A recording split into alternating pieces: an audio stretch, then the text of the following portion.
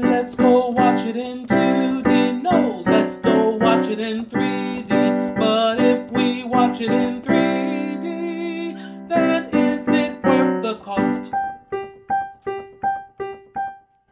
Ron arrives. Hi. Are you okay? Doing great, buddy. He's popular. Friend request? Friend request.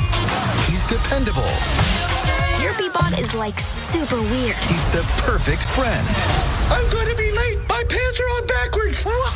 Ron's gone wrong.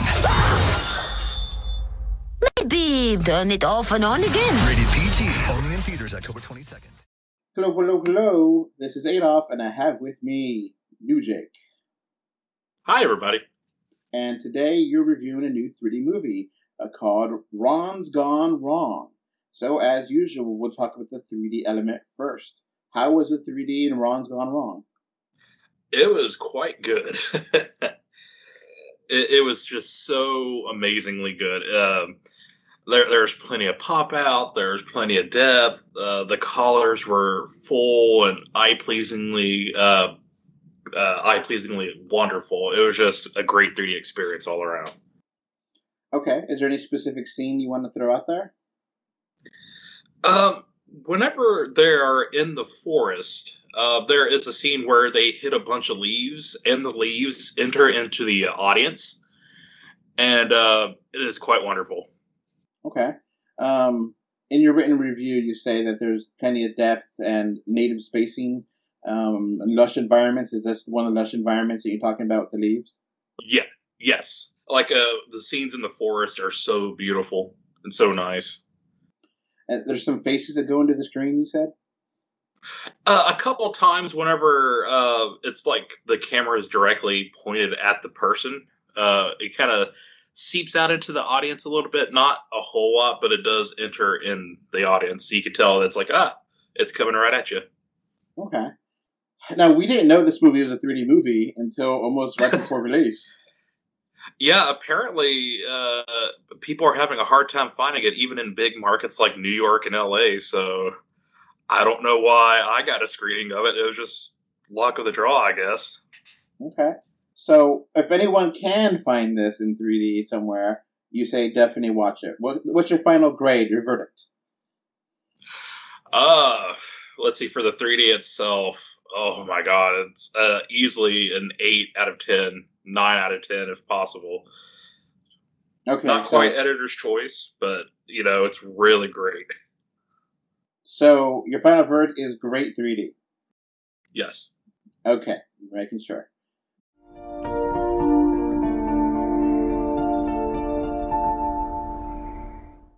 Now on to the movie itself. So what is this about? It's like a robot and a kid or something?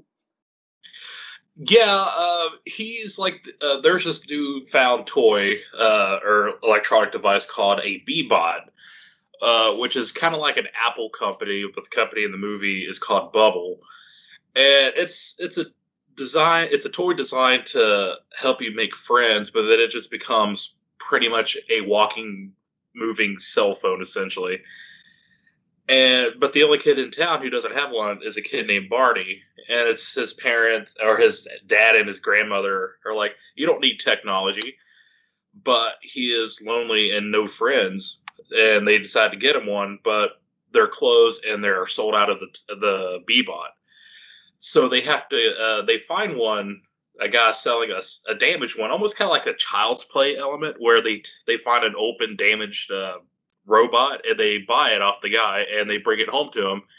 And that's when everything goes wrong. Okay. Go ahead. You said this is pretty much a cookie cutter kind of movie?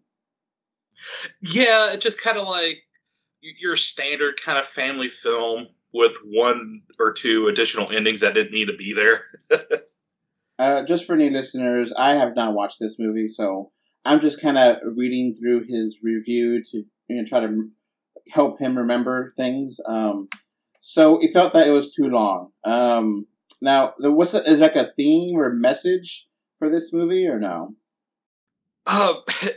There is a message, but it's kind of muddled. It's something along the line of technology is bad unless it's good. If I had to say if there's like the message, it's it's just a bit muddled in that area. Like Okay. only use technology when you can. All right, so what are some good things about this movie? Besides the 3D, the animation is really good. It's a nice, lively, bright world. Not quite as bright as like Boss Baby 2 levels, but it's just, it's very lively. The animation's well done, and it's also quite funny. Okay. Now, you said in the written review that there's a fire glitch or something? A what? Like a fire sequence that has like a weird frame rate or something? Yeah, they're in the forest, and Barney is cold, and he's trying to light a fire, and they light up his underpants. And there's a weird shot where it's looking over the fire, and it's just a weird slow motion-y effect. I don't understand why it was like that. I don't know if there's an animation issue or what, but it just kind of looked like a stop motion animated film at that point for a little bit, and then as soon as it panned down, I was like, oh, okay, it's normal again. Okay. How's the voice acting? It's good. I mean, it's not stellar or anything memorable, except for Zach Galifianakis as Ron himself is funny. Kind of made me think of Baymax with a little bit more life to him. And also like Jack Dylan Glazer as Barney, but the rest is okay. Nothing to write home about. Okay. So is this a strikeout of a movie? No, it's more like ground roll double. It's fine. It's a nice movie, good for the family, but it's nothing stellar. Okay. So what's your final verdict for the movie itself? 6 out of 10. Cookie cutter plot. It goes on for too long. Typical plot points. Just generic, but it's still amusing and well animated, and the 3D is really good. Okay. Sounds like a pretty good review to me. I guess that's going to be it for us. Bye. Bye, everybody. Before this podcast wraps up, I want to thank my patrons. Thank you, Kano3D, Mr. Bengal 5, and Kevin Winter for your financial support on Patreon.com. So that's going to be it for this podcast. Thanks for listening. You can find 3D or 2D on Facebook, Twitter, YouTube, Pinterest, Instagram, and more. Just look for 3D or 2D. Links are in the info box. If you want to send us listener mail, our email address is email3dortwo@gmail.com. Thank you for either listening or watching this podcast. Goodbye. Bye. Bye. Bye, everyone.